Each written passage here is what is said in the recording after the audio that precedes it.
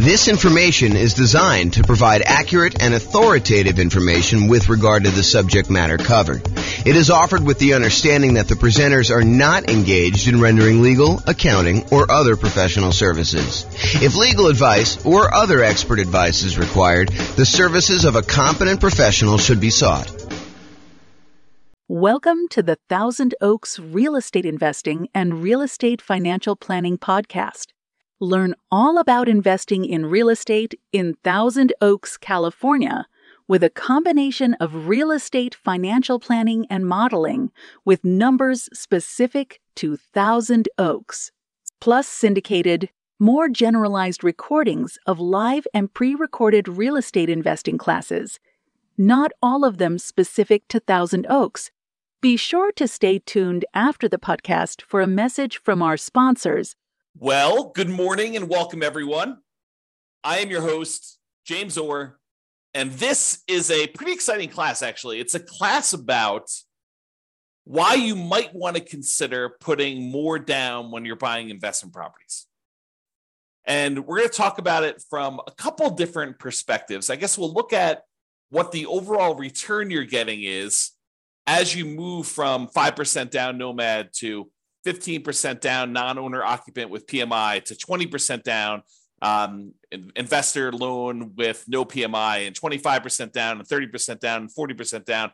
And we'll look at just a property I picked out that is going to be definitely different than the properties you're going to see. I mean, your numbers are definitely going to be different than what I'm going to show you, but hopefully you can pull out some of the lessons of looking at this property and see how things generally go. That way, when you run your own property, you'll actually be able to see this, and I'll show you how to run your own so that you can do this, your own analysis on this. So we're going to look at the returns we're getting as we go through these different down payments. And then what I'm going to do, I'm going to show you what the extra return you're getting on that additional down payment is. So we'll look at, hey, look, we're getting this return when we buy it with this financing. When we go from that financing to this financing, we had to add this much extra down payment.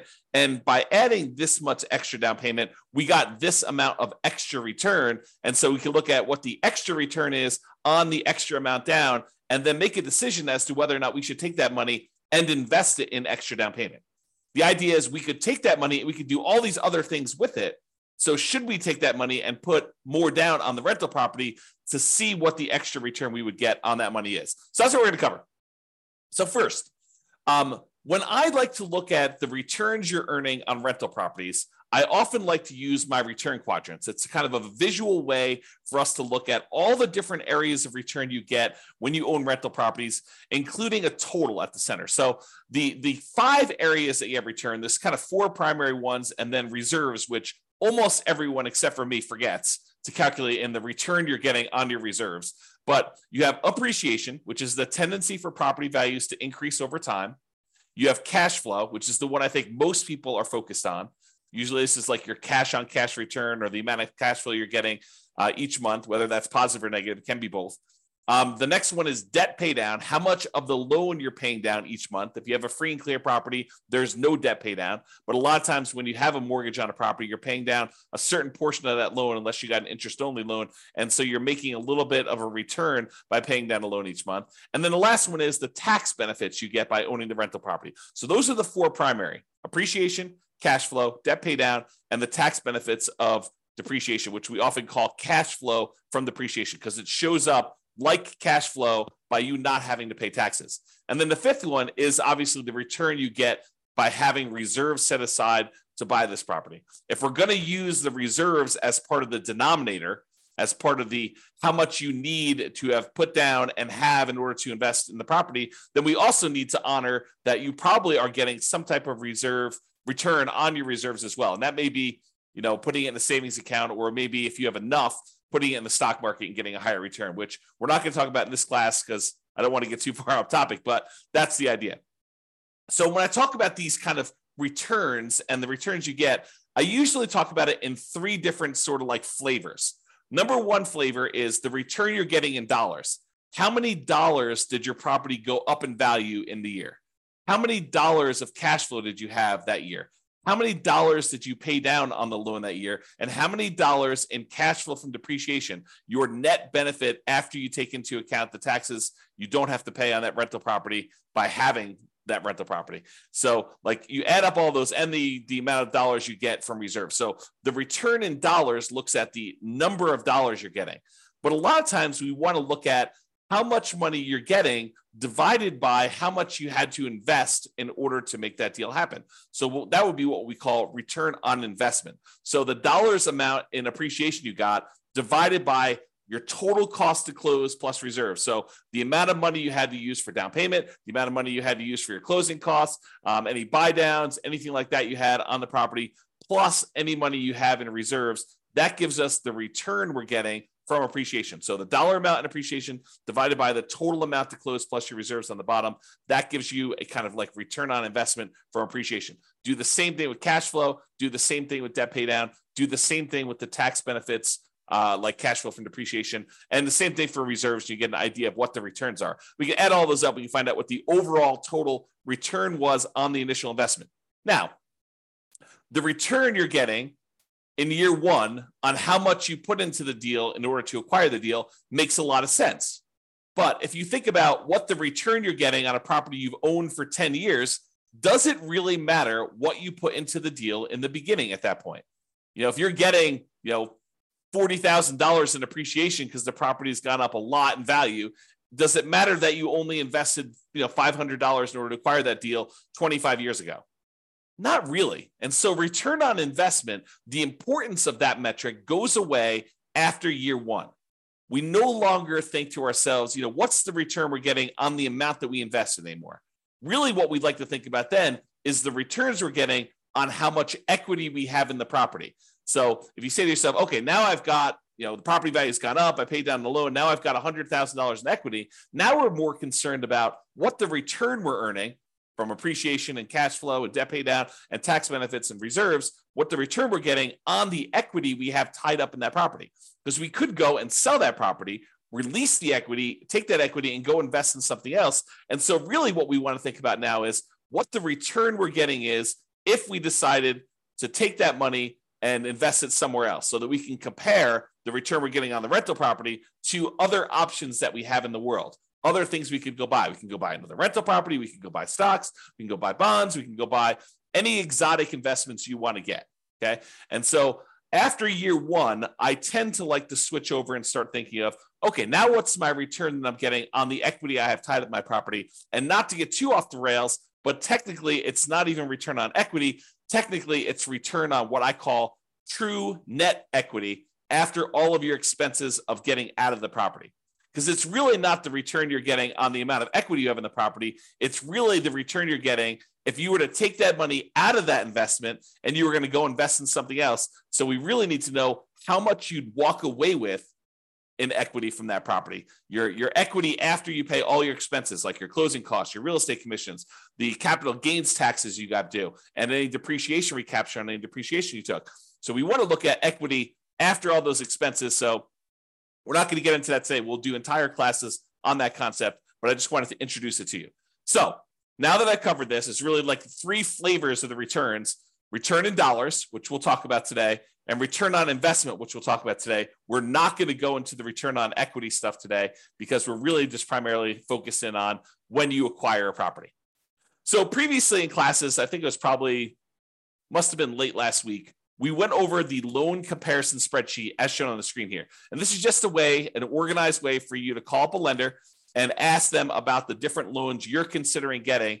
And then you could fill in a spot on the spreadsheet for what the interest rate is for them, what the monthly PMI rate is, kind of make any notes about any points or anything like that that you'd have to pay in order to get that. You put in your property value, and it does a whole bunch of calculations for you to show you what your monthly payment would be so that you can easily compare all the owner-occupant loans or all of the investor loans or all the loans if you're considering any option that would work for you. So this is just to show you like this kind of summary spreadsheet.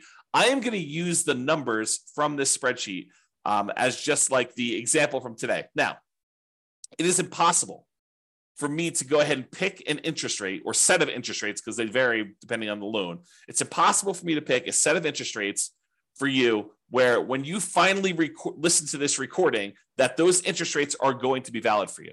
First of all, you probably don't have the same credit score exactly that the person that we modeled this kind of spreadsheet from. And interest rates change every day, sometimes throughout the day, depending on the lender you're using. And so it's not possible for us to do this. And I will also tell you the differences between certain loans does vary a little bit day to day as well. The cost to get those loans. So realize you can't use the numbers I'm giving you. You can't just automatically assume that the returns I'm going to tell you for adding an extra 5% down or going from 5% to 15% down or 15% to 25% down. You can't just assume that the returns I'm giving you are going to be valid for you. You have to do this math yourself. And in some cases, your lender or your real estate agent can help you. If they're unwilling or unable to help you, you can reach out to us and we'll do a consultation with you and help walk you through the math of how to do this for your own situation. But in a lot of cases, your real estate agent or your lender will be able to assist you in doing this math if you want to. Okay, so we've got all the loan information on here. Let's walk through. These are the different interest rates. I just entered a lot of these numbers in the Real Estate Financial Planner calculator so that we can actually do the math on all this stuff easily. So it just shows you a summary, though, of what the interest rates were for 5% down Nomad, 15% non-owner occupant, 20% down non-owner occupant investor, 25% down non-owner occupant, 30% down, and 40%. And so you can see that the interest rate is lowest for that owner occupant, 5% down Nomad property. It is highest for that 15% down, and then it kind of goes down gradually as you put more down. So not only is the interest rate improving, but also you only have private mortgage insurance anytime you put less than 20% down. So in this case, it is going to be the 5% down loan and the 15% down loan are the ones that are going to have private mortgage insurance. And this is the private mortgage insurance rate shown here. So it is 0.4% for the 5% down loan as of the time of this recording and 0.47% for the 15% down. So the private mortgage insurance for you putting 5% down as an owner occupant is less than the private mortgage insurance you'd pay if you put 15% down as an investment property. So you think to yourself, look, James, I thought you told me that the private mortgage insurance was the insurance that I pay as the borrower to protect the lender in case I default. And I thought you said to me, hey, look, the lender would prefer you put 20% down, but they say, okay, I'll willing to make you an exception. I'll loan you, I'll make you a loan with less than 20% down, but you have to buy this insurance for me. That means if you default, they're going to help make me whole in case I need to sell the property and because I have to foreclose on you and then I have to get my money back out. So I want to make sure that they're going to protect me and make me whole in case there's a loss for me. So you think that the insurance would be cheaper if you put more down, if you put 15% down. But there's a difference. Private mortgage insurance is not just the difference in how much you put down. It's also whether you're an owner-occupant or an investor. It's also your credit score. So there's a lot of things that go into its number of people on the loan. So there's a lot of factors that go into the private mortgage insurance rate. And what I want to point out to you is this is counterintuitive, I think, to a lot of folks in that the private mortgage insurance for someone putting 5% down is lower than someone putting 15% down because we went from an owner occupant with the 5% down to a non-owner occupant investor with the 15% down. Okay, so in dollars, though, it's about $148 a month versus $155 a month and some change. So dollars, we're talking about, I don't know whatever that is here, $7 more per month. Not a huge difference in this particular case. Again, this can vary. So when you call up your lender, your numbers may be very different than what I'm showing you here. Okay? All right. An important notice. In the Real Estate Financial Planner software, I modeled this out and I'm showing you the return you're getting over the first year. However, I started in month 2. Why did I start in month 2 and not month 1? The reason why is in the Real Estate Financial Planner software, we do our modeling like the real world. In the real world, the first month you have a mortgage on a property, you buy a property on the first of the month, that first month you do not have a mortgage payment due. Why? Because the payment is due after interest has accrued for a month. You're not paying interest up front, you're paying interest in arrears. So the first month that you own a property, there's no interest due. The first month is when the interest accrues, and at the end of the first month, basically the first of the second month, the first day of the second month, is when you make a payment that includes the interest for the prior month and the small amount of principal that you're paying down on the loan in most cases. Okay. So the reason we're starting in month 2 is cash flow in month 1 looks exceptionally good. And I did not want to bias our numbers by using the return you're getting for the first month that you owned a property and have it skew that it looks like you got a lot more cash flow on a property, because you didn't. Okay. Even though in reality, when you buy a property, your cash flow, if you buy a property on the first of the month and you rent that thing out right away, then the return you get for that first month is amazing, because it's almost as if you don't have a mortgage that first month. You do, but interest is accruing and you haven't had to make a payment yet.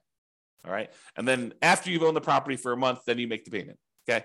And we'll cover this in future classes because there's some subtlety to this. If you get the loan mid-month and they usually have you prepay interest for a certain amount of time, and then you don't really make a payment until usually more than 30 days later on the first of whatever that next month is, there's some subtlety there, but I'm not going to get into that for today. Okay. So point out, we're not starting in month 1, we're starting in month 2, and we're counting 12 months from month 2. Also, we've assumed that you can rent the property that you did as a nomad in the first month, which is not true, right? Usually nomad, you're buying a property as an owner occupant, you're moving into the property, you're living there for at least a year. It's a requirement of the lender when you get the loan that you're agreeing to do an owner occupant loan. You're signing a piece of paper at closing. If you don't abide by that loan thing, you're committing loan fraud, which is punishable by prison. So you do not want to do that. So you're agreeing to stay in the property and live there for a year, which means you're probably not getting rent unless you're getting roommates for that first year. However, for the sake of this analysis, I assume that you could rent the property in year 1. Not true, but for the sake of just doing the analysis and doing the math, we've assumed that you're renting the property from as soon as you buy it. Okay, with that being said, let's take a look at the returns we earned on doing a nomad 5% down return in dollars quadrant. Remember that kind of like the number of dollars that we did? So here are the different returns we earned by buying that property, starting in month 2, going through month 13. And it shows you that the property appreciated about $14,000.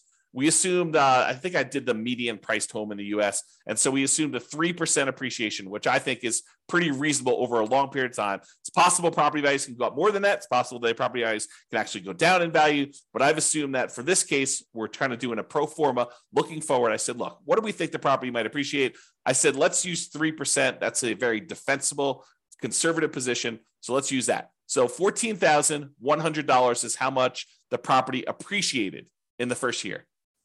Cash flow wise, this property, because you only put 5% down and it's not an amazing cash flow property to begin with, we didn't do all of our 88 strategies to maximize cash flow. This one has negative $6,791 in cash flow.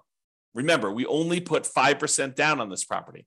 If we put 100% down, we'd have great cash flow. If we put 50% down, we'd have great cash flow. If we put 75% down, we'd have good cash flow. But because we put so little down, we basically have what I like to refer to as deferred down payments, because you chose to put less down and to receive less cash flow. In this case, it's negative. If you put more down, you get more cash flow. So instead of putting more down, you chose to get negative cash flow in this. So appreciation was $14,100.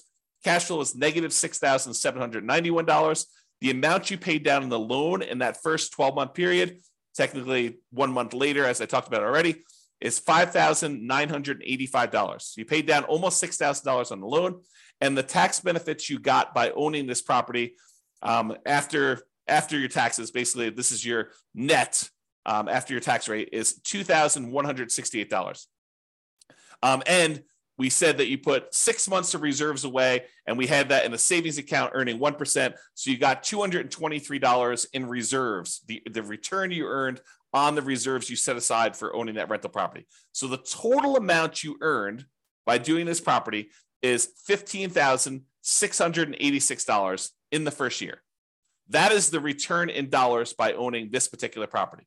Now, what if we took those dollar amounts and we divided through by the total amount you had to close plus basically any reserves you have there? So we're looking at the total return you've earned in dollars divided by the total amount you had to close plus any reserves. And so for appreciation, we earned 28.01% return on our money in that first year.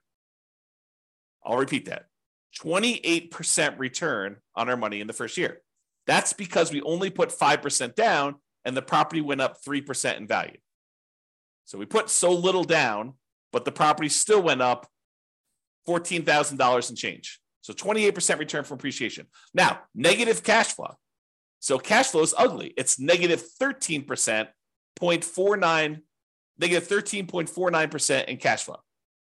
Because the cash flow is negative, we have a negative return there. Then we have debt pay down. You earned 11.89% on the amount of money that you paid down on the loan in the first year on the amount that you had to invest. And then the tax benefits.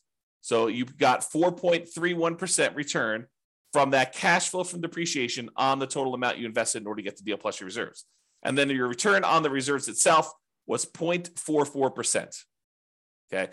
The overall total return from appreciation, cash flow, debt pay down, tax benefits, and those 6 months of reserves is 31.16%. So even though you had really ugly negative cash flow in this property, you're earning 31% return on your money in that first year. Okay, not bad. Now, let's look at the difference in returns you earn going from this 5% down nomad to now I'm saying, let's do 15% down and buy a rental property and not move in. We're kind of comparing what the return difference is going to be doing one loan program versus another. And so appreciation is the same. It doesn't matter if you put 5% down, if you put nothing down, if you put 20% down, if you put 50% down, if you put 100% down, it doesn't matter how much you put down. The property still goes up in value or goes down in value from appreciation the same amount. It doesn't matter how much you put down on a deal. Appreciation is going to be the same for both those. So appreciation is still $14,100 regardless of what loan program you did.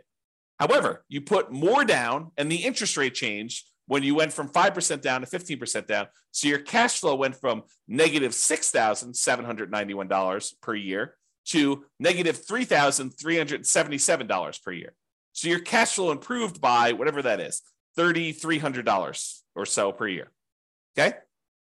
Now, next one is debt pay down. You were paying down almost $6,000 on your loan in the first year doing that nomad strategy. Now, because you put 15% down and because the interest rate changed, you're only paying down $4,339, which is a difference of, $1,600 or so in change. So you paid down $1,600 less in that first year because you changed loans from 5% to 15%. So it's a difference in your return because these things change as you change your down payment amount. And then your tax benefits, they don't change regardless of how much money you put down. You still get the same tax benefits by owning an investment property that you do whether you put 0 down, 5% down, 15% down, 25% down, 50% down, or 100% down. It's still $2,168 on this property. However, the amount you have to set aside for reserves does change because we're saying reserves are 6 months of your total cost to run a property. And if your payment changes, it means you have to set aside less if your payment goes down. So you end up earning a little bit less on reserves. You earned $223 for the year as a return on your reserves when you put 5% down versus $206 in reserves from your reserves when you put 15% down. So the overall difference, you went from earning $15,686 by owning the property with 5% down to now you got $17,436. Squint really hard, about $2,000 more by putting an extra 10% down on the property. You went from 5% to 15% down. So basically, you made $1,750 more, but you had to put up $45,063 more in order to get that extra $1,750.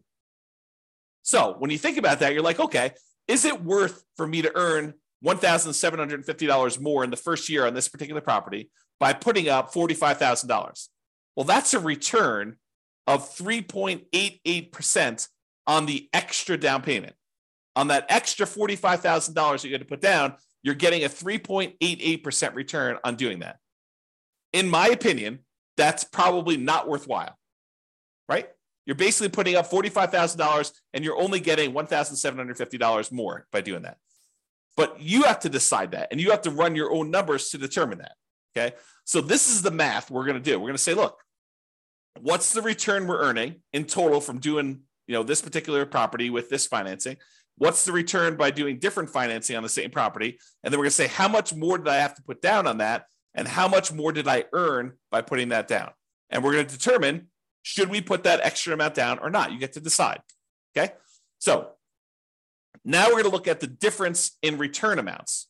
So before, we were earning 31.16% total return from appreciation and cash flow and debt pay down, the tax benefits, and on the reserves. So when we did the Nomad strategy, we were earning a 31.16% return in that first year on the total amount of money we had to put into the deal, including reserves. Now, when we put 15% down, we're earning 18.28% return. A lot less. Not quite half as much, but a little bit less than half as much. So your overall return on investment decreased from 31% to 18% by putting more down. Now your cash flow improved, but it's still slightly negative.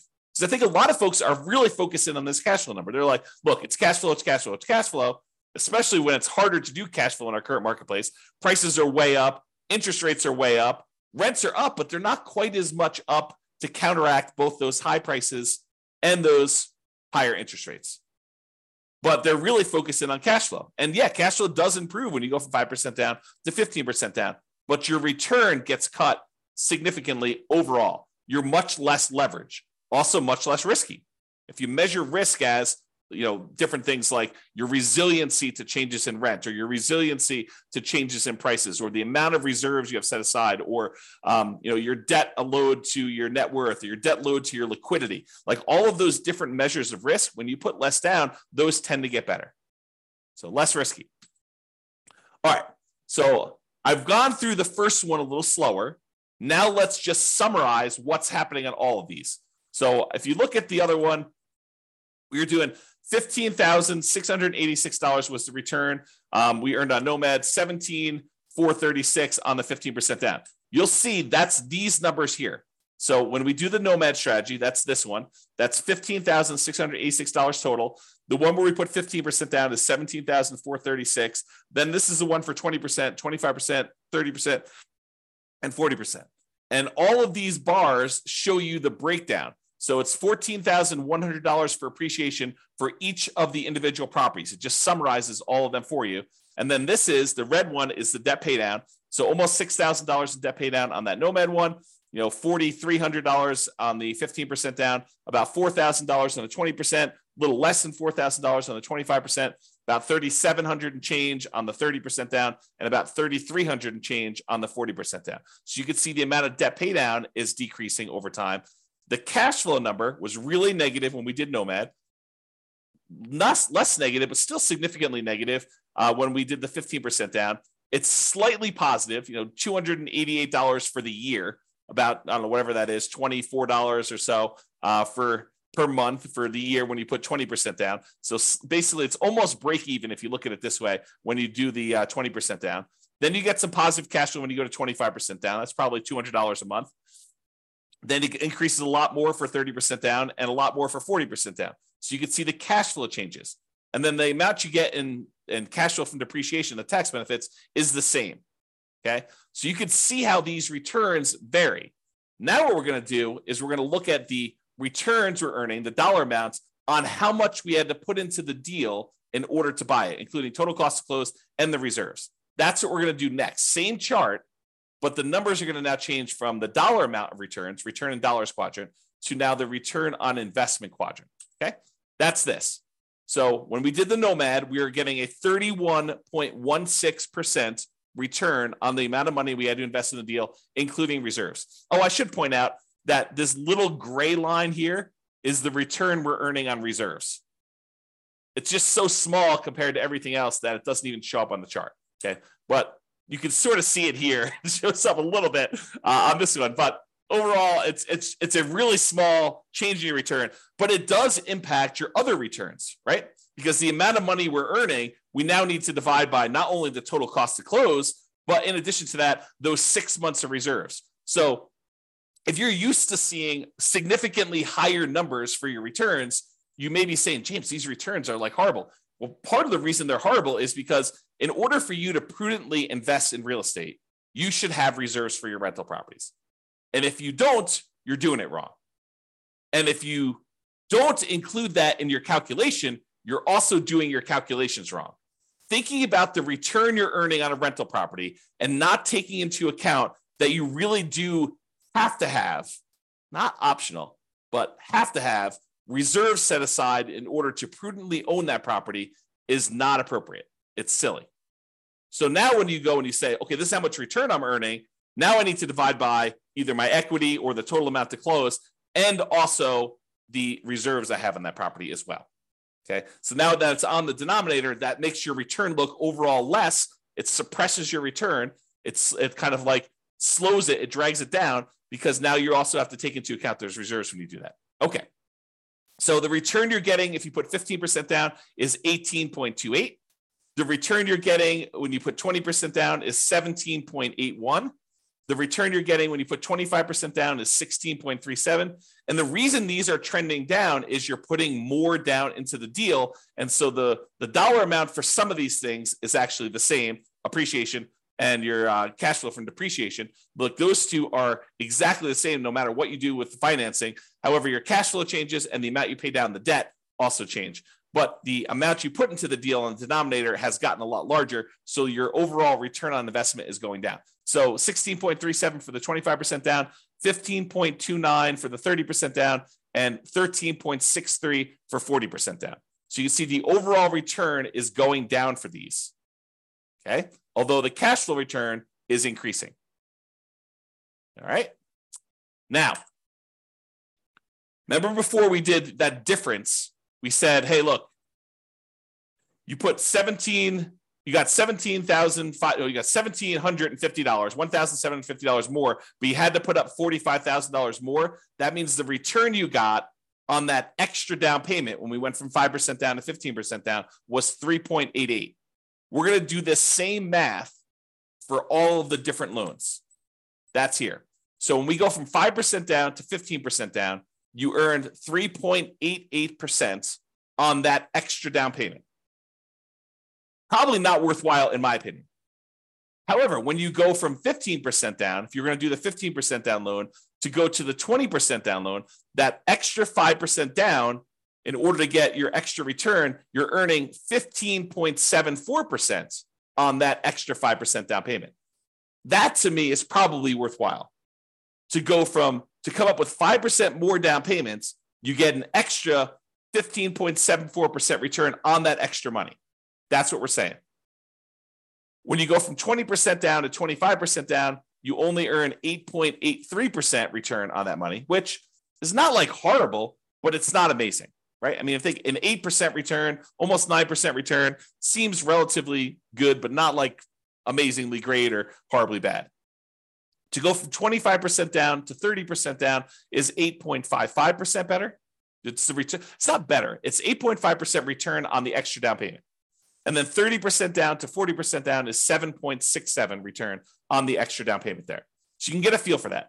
Now, you could go and compare this. Like you could say, look, I'm going from a 5% down loan. I'm considering doing 25% down. What's the difference in down payment between the 5% and the 25%? And then what's the difference in returns I'm getting on those? You could calculate that out. You could do any of these variations. I didn't do all of them because we'd be here all day, but I did do ones going from this Nomad one to each of the individual other loans. So now this one is saying, look, to go from that 5% down to the 15% down, we already know that one. It's 3.88%. But what if you go from doing Nomad with 5% down to putting the full 20% down? And you want to figure out what the overall return is on that difference in that 15% difference and the return difference you got between those. Well, that's a 7.72% return on the extra down payment. When you go from 5% to 25% down, that's an 8% return on that extra down payment. Go from 5% down to 30%, 8.11, and go from 5% down to 40%, that's 7.98.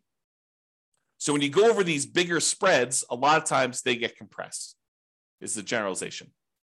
Again, though, you absolutely must call your lender get rates for your credit score that day and the property that you're considering buying to do this math on your own. But it is a worthwhile exercise if you have the option of doing lots of different loan programs and buying lots of different kind of like setups. If you only can do Nomad, if you only have 5% down, you're doing Nomad, you don't really need to do a lot of these calculations, right?